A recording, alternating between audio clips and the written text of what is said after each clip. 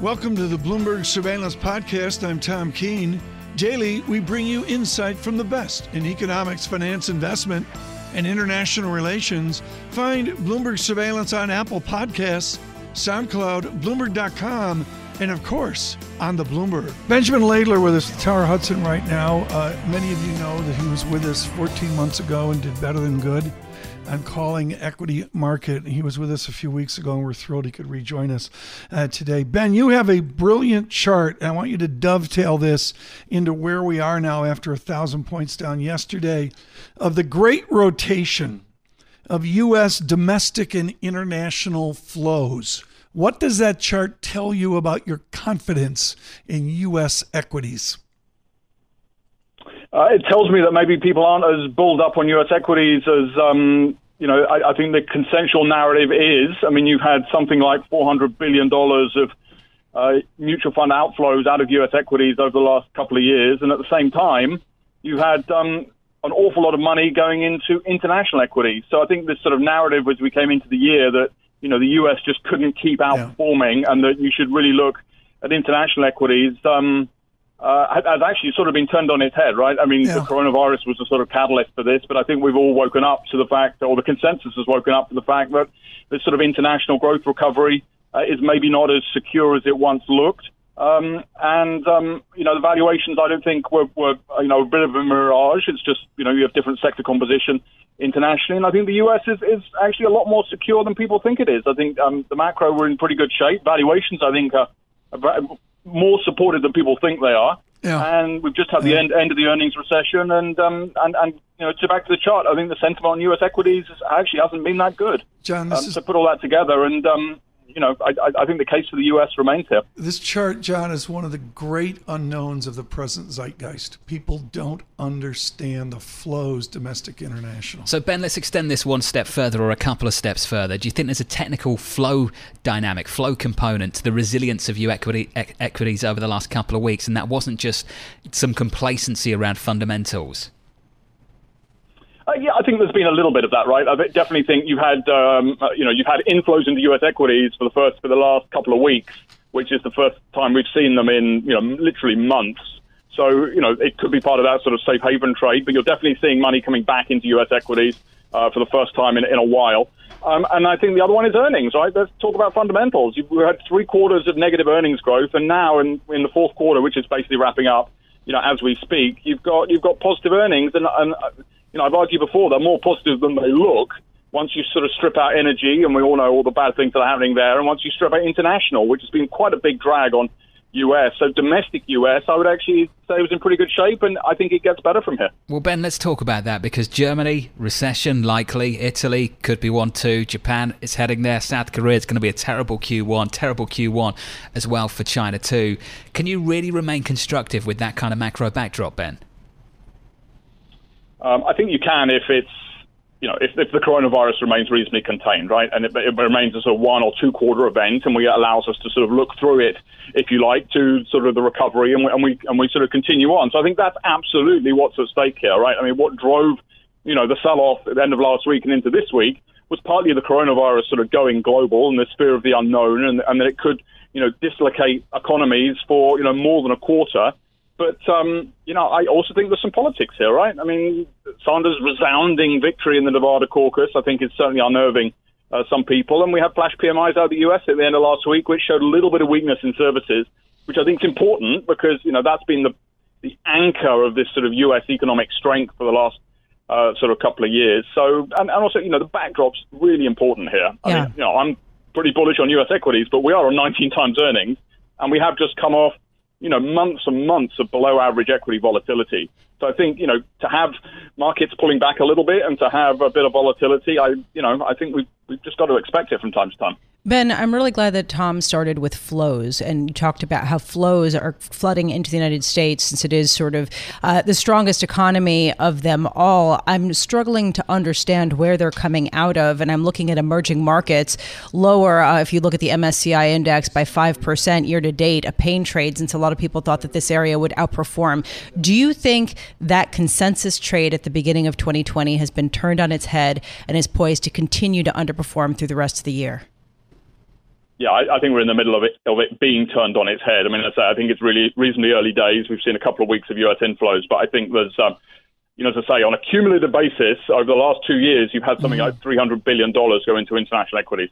So, I think there's quite a long way to come. And I think, the mistake that the markets are making is, the international was really going to recover here. I mean, I think that was a little bit of a sort of head fake, right? I mean, Europe is going to have significantly lower growth than the US this year. China's, stabilizing, at best. I think the resiliency of that international growth was sort of always in question. And then the sort of mirage that valuations are cheap. I don't think they really are. I just think it's, places like Europe are full of cheaper sectors, and the US is full of sort of intrinsically more profitable, more expensive sectors. Ben Laidler, thank you so much. Tara Hudson, greatly appreciated to see you in February this year. Should we bring it in Shepherdson? He's emotional. He has to root for Newcastle. You got to be emotional. Pantheon Macroeconomics Chief Economist. Ian, fantastic to have you with us. Mr. Clarida, the Vice Chair, speaking at 3 p.m. Eastern. What are you looking for from him later? I'm expecting to say that the Fed is watching very carefully the developments on the coronavirus. That seems to be the mantra of the moment. I'm glad they're watching very carefully. I don't think they're going to do anything yet, but I tell you, if we have a few more days like yesterday, I think they probably would. As of right now, we seem to have a sort of a dead cat bounce emerging in futures this morning in the U.S., so we'll see what develops. But I think that the Fed is not at the point yet where they're going to pull the trigger to take sort of a precautionary action, but it could happen. I mean, I think the thing we all got to admit here is how much we don't know. I mean, we just don't know how far this thing's going to spread, how quickly it's going to spread, where it's going to spread to, the extent of the disruption it's going to cause. It's just a long list of don't knows.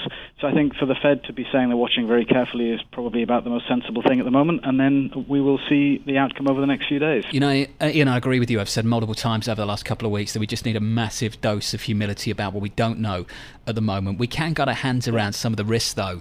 Twin shocks to demand and supply for the global economy. Yeah. I asked this question a little bit earlier, Ian. I'd be interested in your response too. What is the biggest shock that you're worried about at the moment, the demand side or supply side? Well, the two are inextricably linked. I mean, certainly if I were in manufacturing, I'd be most concerned about the disruptions to supply, inability to get a hold of parts, materials, equipment, all of those things. If I were in a consumer-facing business, I'd be worrying about people just staying home and not shopping at my store, or not coming to my restaurant or my bar, or not taking vacations in my hotel. So it depends where you sit. But the effect ultimately could be quite severe. We've seen this in Italy right now with 50,000 people in lockdown. I imagine that the tourist business in Tenerife and the Canary Islands is now feeling extremely nervous after their one case. Actually, that was a doctor visiting from Italy, which presumably is why he brought it with him. So it does depend which bit of the economy you sit in as to whether you're more concerned about demand and supply. From a sort of a macro perspective, I think the Fed's focus will be on the potential for demand shock, because I think the extent of upside inflation risk coming from this is probably quite small. Remember that in the West, anyway, most of our inflation index components are services. They're not goods. So if the price of manufactured stuff from China goes up, even if it goes up quite a lot, it's probably not going to make a huge difference to the inflation picture. I think the Fed would look through that, and if it turned out that demand were collapsing, I think they would step in and ease pretty much no matter what was happening to the inflation side from China. Ian, there's a bit of gallows humor about the Fed cutting rates in response to the coronavirus, the concept that could somehow help the situation when it is so clearly a solution that isn't addressing a medical need. I'm just wondering, for stocks, I mean, how much will it actually do to cut rates if the Fed is waiting for actual evidence that there is an economic slowdown? By the time they do that, wouldn't there be enough of a pull downward for equities that a 25, 50 basis point rate cut won't make a difference? Yes, I mean, this is the dilemma that they face. Do you respond to a market move? Do you wait for the economic data to move? Do you assume that a market move will drive a move in the economic data? I mean, there's quite a lot of evidence that it would. And then ultimately, if you do pull the trigger, what good does it do? I mean, it sends a signal, of course. The signal that it sends is that the Fed has got the markets back, which is a view that's been extremely powerfully held in markets for a very long time now. And so it's you need to think of the alternative. If they don't step in and move, then that could then generate panic in markets, because it will be saying to investors for the first time in a very long time that, hey, the Fed doesn't have your back, in which case sell everything.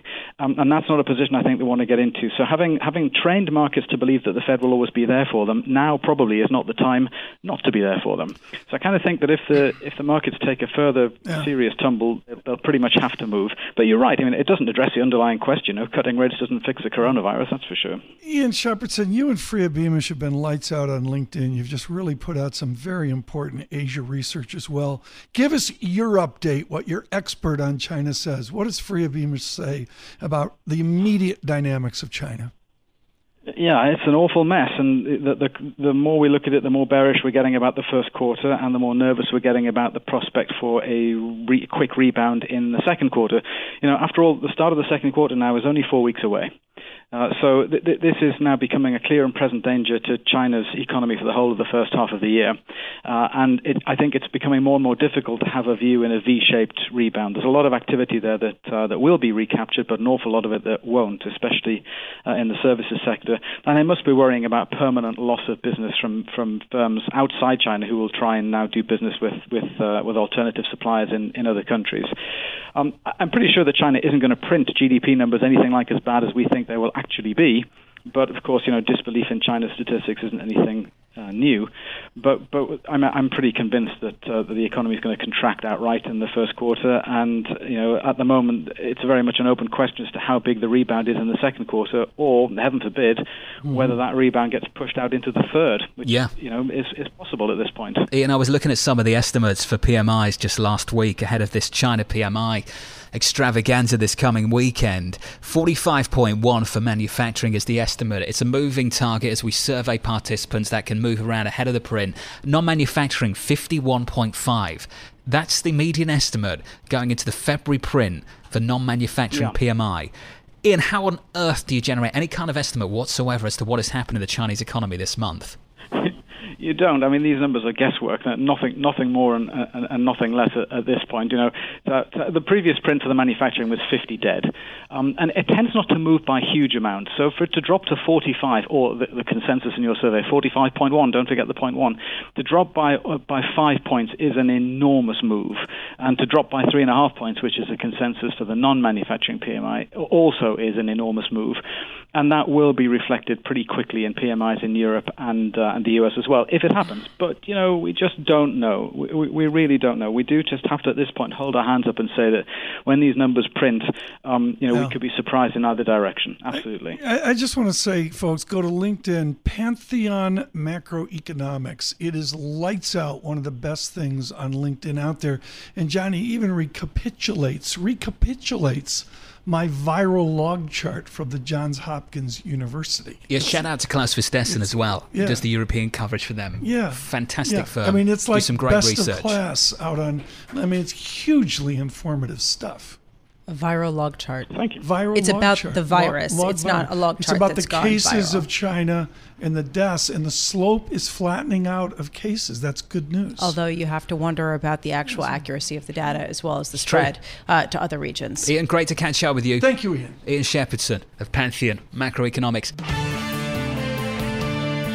Somebody said earlier it was a dead cat bounce. We don't say that. We don't editorialize. But Lisa, the word I would use is stasis here, the tape. Somebody upstairs in the food court said to me, what's it look like? It feels just like stasis here, waiting for the next news. The unknowable is kind of paralyzing people, but the one thing that is knowable is what will earnings do?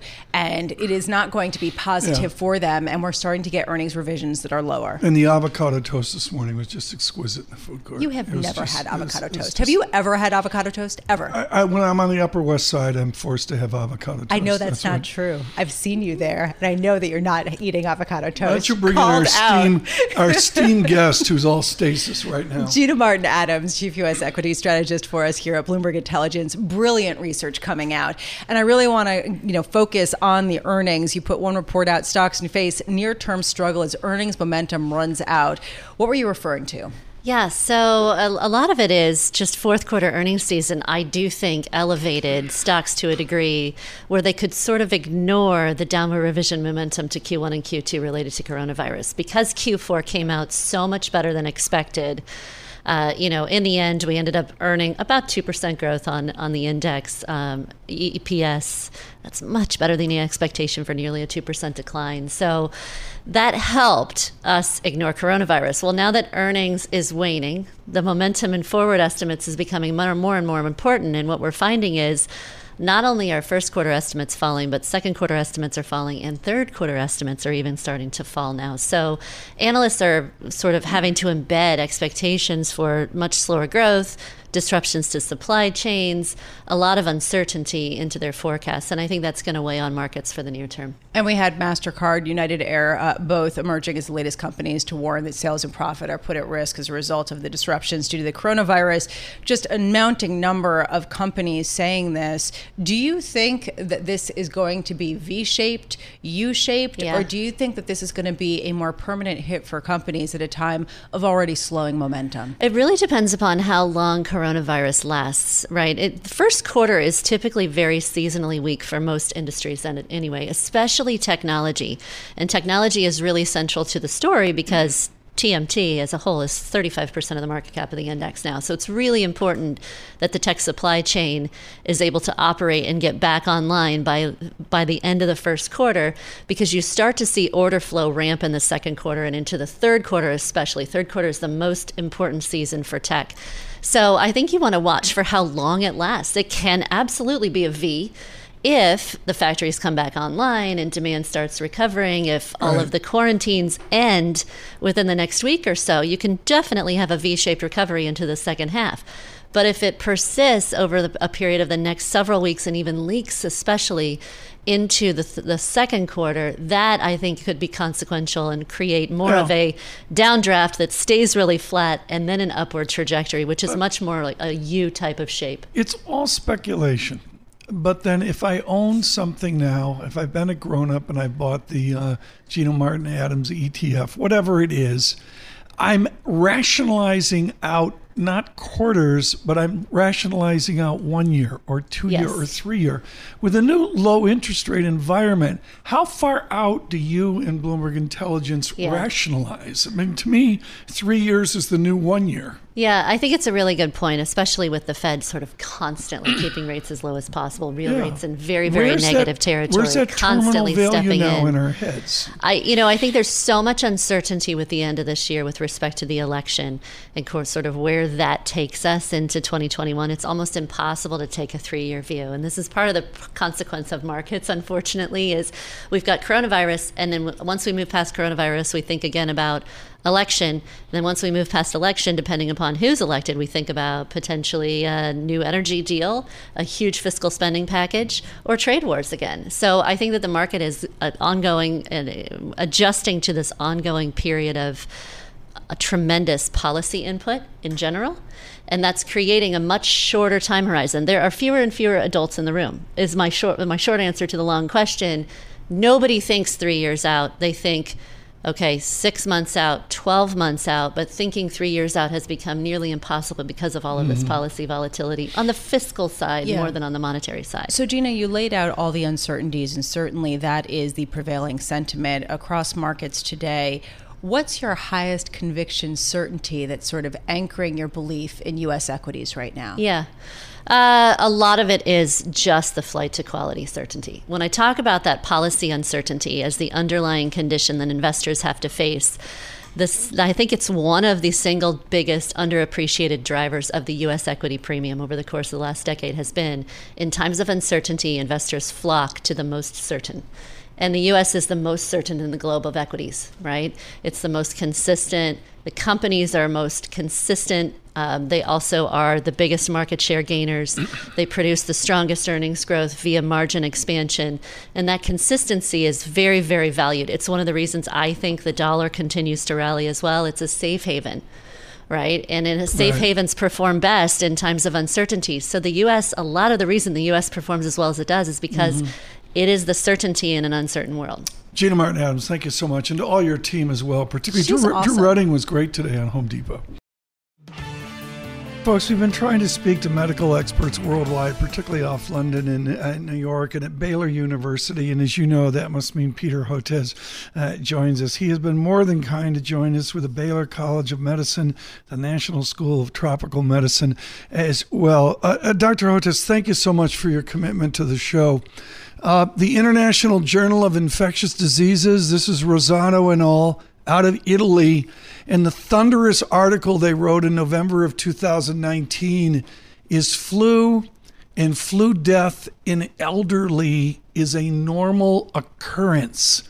How out of normal are we right now with this virus if it seems all the research shows flu is with us at each and every moment, and particularly for those over 65? So, first of all, thanks for having me back, and I think you've hit it, right? In fact, I'm here this morning at the Cleveland Clinic, and I was speaking exactly about that. I mean, if this coronavirus hits the United States, we've had a terrible flu season this year. Some projections are it's going to go to May, and unfortunately, Americans are not getting their flu vaccine. And then we have the added problem that historically, when we had measles epidemics, they occur late winter, early spring. Guess which time of year it is? We're moving into late winter, early spring. And the consequence of both is due to the anti-vaccine movement, which has greatly lowered our flu vaccination rates or measles vaccination rates. So I'm very concerned in this country, as in Italy, that we could be fighting a triple epidemic, and that's a no-win proposition. Discuss your professional view of the media and the normal public, I'm going to use this word carefully, folks, hysteria that we've seen over, say, the last 3 days about it's a crisis, we can do nothing, we cannot travel, we cannot move, et cetera, et cetera. Is there efficacy to this outrage and limitation of our moving around? Or should we try to make it life as normal even as we fight this horrific virus? Yeah, I think any time you see a brand new pathogen, a new virus, people get very worried very quickly. It's always the fear of the unknown. And again, the example of that is there's nothing that's much more deadly than flu or measles, and yet Americans are choosing not to vaccinate their families. And so that's one of the first thing I say. Let's at least take those two diseases off the table. Look, I mean, it is a concern, right? I mean, northern Italy is being severely affected by this, as is other pockets. Right now, the World Health Organization is not calling this a pandemic. We may eventually get there, but for now, it's still confined to focal areas. So we just have to be smart about it and take the key steps to anticipate what happens if it does come to a place like the United States. And one of the most important things that I'm worried about is protecting our healthcare workers. We saw in Wuhan over 1,000 healthcare workers got infected with this virus with 6 deaths. So those are the ones that we're going to have to protect, those on the front lines, making certain that we have adequate diagnostic testing. Right now, the test that we have is not nearly good enough to routinely pick up this virus. So the key now is to be very smart and very strategic about what to do when this virus occurs and where it might occur next. So, Dr. Hotez, just from your perspective, from the medical community, what do we know about the coronavirus and what don't we know about it? What we know is that for many individuals, it does not produce a severe infection, especially younger individuals. So we know at least 80% and probably more than that are low-grade upper respiratory symptoms resembling the common cold. But we do know that individuals who are older of underlying diabetes or hypertension are at greater risk for hospitalization and death. I mean, so one of the things we don't know is what's the story on that link between diabetes and hypertension. We don't really, and that's not only true of this virus, but other viral infections as well. So that's a big unknown. We still don't really understand how this virus is transmitted. We know close respiratory contact is certainly a major route. If you cough or sneeze on somebody, or if those droplets get on surfaces, you come into contact with them. But we don't know, for instance, for sure, whether this virus can travel for meters out in the air like measles does. Not too many viruses, it turns out, does that. Also, we're seeing strange presentations, meaning that the Chinese have recorded several patients now who were actually admitted for abdominal symptoms and thought to have a surgical problem, and only later did it turn out they had the coronavirus, and that caused dozens of people in the hospital to get infected. Wow. So, the bad news is we're still on a steep learning curve about this virus. The good news is it's only been a few weeks. I mean, I have to say, compared to what happened with previous epidemics like SARS, where it took us months and months to isolate the virus, know what this virus was, we've compressed that now to a period of days and weeks. So we're learning a lot, and in some ways the Chinese did us a favor by giving us that few-week head start so we can get ready for it here in this country. Dr. Hotez, thank you so much. From the Cleveland Clinic today, Cleveland, Ohio. Peter Hotez, of course, of Baylor University. We can have Quant Corner with Kevin Cirilli. He's in South Carolina parsing poll numbers. Kevin, what parts of South Carolina support Senator Sanders?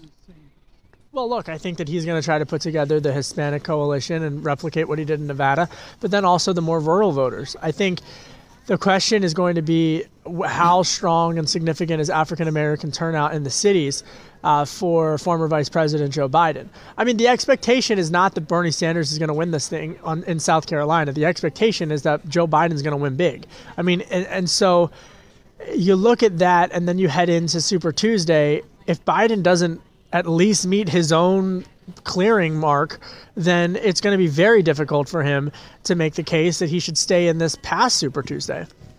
So, Kevin, who is, I guess, for the folks that are going to be on stage tonight, who is this debate most critical for, make or break?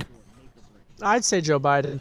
I'd say Joe Biden just because I think if he doesn't perform strongly in South Carolina, and then has a harmful Super Tuesday, there's going to be a lot of questions. But really all of them, in the sense everyone but Bernie Sanders. Because if you look at polls, whether it's Texas, whether it's California, I mean, he's leading. So if all of the candidates attack Bernie Sanders, then, whether it shifts the dynamic of the race, we'll have to wait and see. But up until this point, it hasn't stopped. So if you're any of the other candidates and you're hoping that there's going to be a contested convention or some type of delegate fight, then you need to keep Bernie Sanders as far away from getting 1991 delegates as possible. You need to keep him from clearing, one could make the case, 1,300 to 1,400, because you need there to be it needs to be close. If he ends up getting like 1,500 delegates, how do you stop that? And I'm just not sure that they would be able to do that. Kevin, good luck tonight. We'll look forward to that coverage on Bloomberg Radio in Boston, in Washington, in New York. Our complete coverage of the debates. Kevin Cirilli clearly leading our coverage in South Carolina, our Chief Washington Correspondent. Thanks for listening to the Bloomberg Surveillance Podcast. Subscribe and listen to interviews on Apple Podcasts, SoundCloud, or whichever podcast platform you prefer. I'm on Twitter at Tom Keene. Before the podcast, you can always catch us worldwide on Bloomberg Radio.